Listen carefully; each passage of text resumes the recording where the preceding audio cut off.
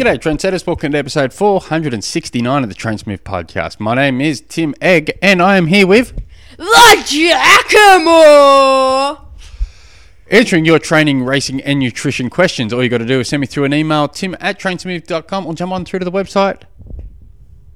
The website is... Check the Jackamore. Bloody hell.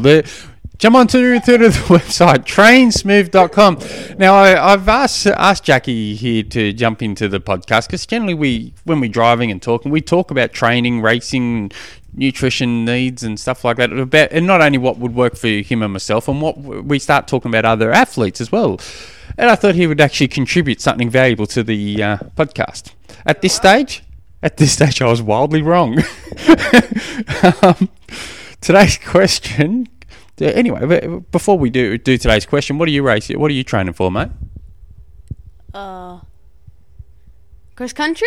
You got cross country and possibly a 5K race after that? Yeah, possibly.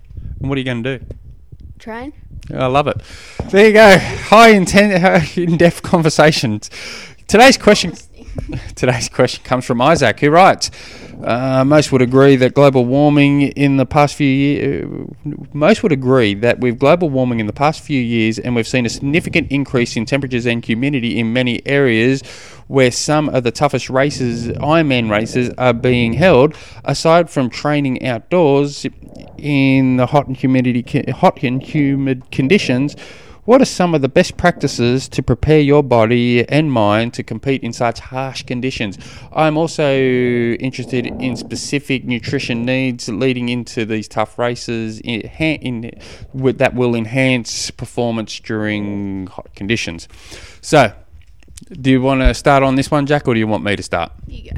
Me go. Yeah, I'll go. Yeah. This. So, a few little things here. First up, global warming wasn't happening in Tasmania this summer.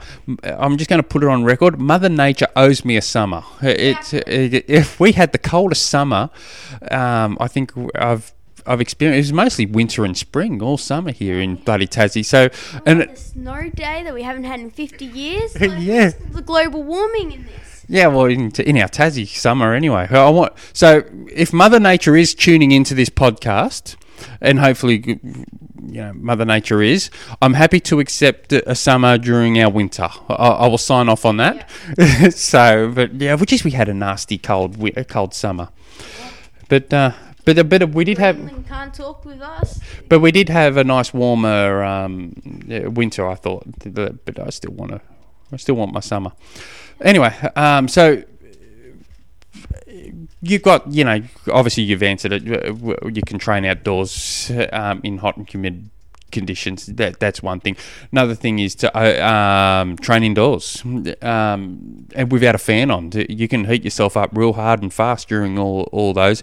There's a few things you can do. So what you're trying to do is teach your body to sweat differently. That sounds ridiculous, but I had a pretty good conversation once with Luke Bell, who was talking to us about it.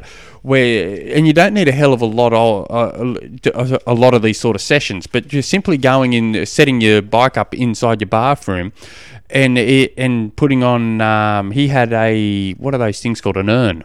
He'd put an urn on, shut the door, and so the urn would just constantly be boiling like you'd expect, and it would create such a humid room. And he'd put in like a 90 minutes to a 2-hour ride in one of those. You do that a couple times a week for about 6-7 weeks. Your body is just able to handle it and sweat a little bit differently, which come race day, it comes in handy. And also, if you jump onto my website, trainsmove.com, and go down to Gordon Rapp's nutrition plan, Ironman nutrition plan. He's a very big sweater, so I would be looking at his nutrition plan and seeing what's going to work for you. Test it, but I'd be leaning towards that size type of things. But you can also, when you're going for a run, whether it's winter or warm, you can just add some extra clothing too. So things like wearing like compression pants and going for a run while it's in the morning. You're still going to be sweating in summer mornings. Just adding those little bit of extra clothing. Now, mindset is massive when it comes to this. How you're going to be dealing with it. I'm a big believer on doing visualization sessions when it comes to something like this, especially if you're not that prepared for the heat to come. So, for instance, just sitting down there like you're about to meditate, but just start visualizing yourself running. I did this once for Coles Bay half, and I knew it was going to be warm, and I just suck in the heat. But I would actually visualize myself running along the beach, because at Coles Bay half they had this beach that you run 6 laps of, or 5 laps, something like that. And I could visualize it running and it's just extreme heat beaming on me, and I started seeing all these people around me, and they're just melting. They're like, when I mean melting, they're just really starting to fatigue. The heat's getting to them, and I had this perfect technique running as I'm running.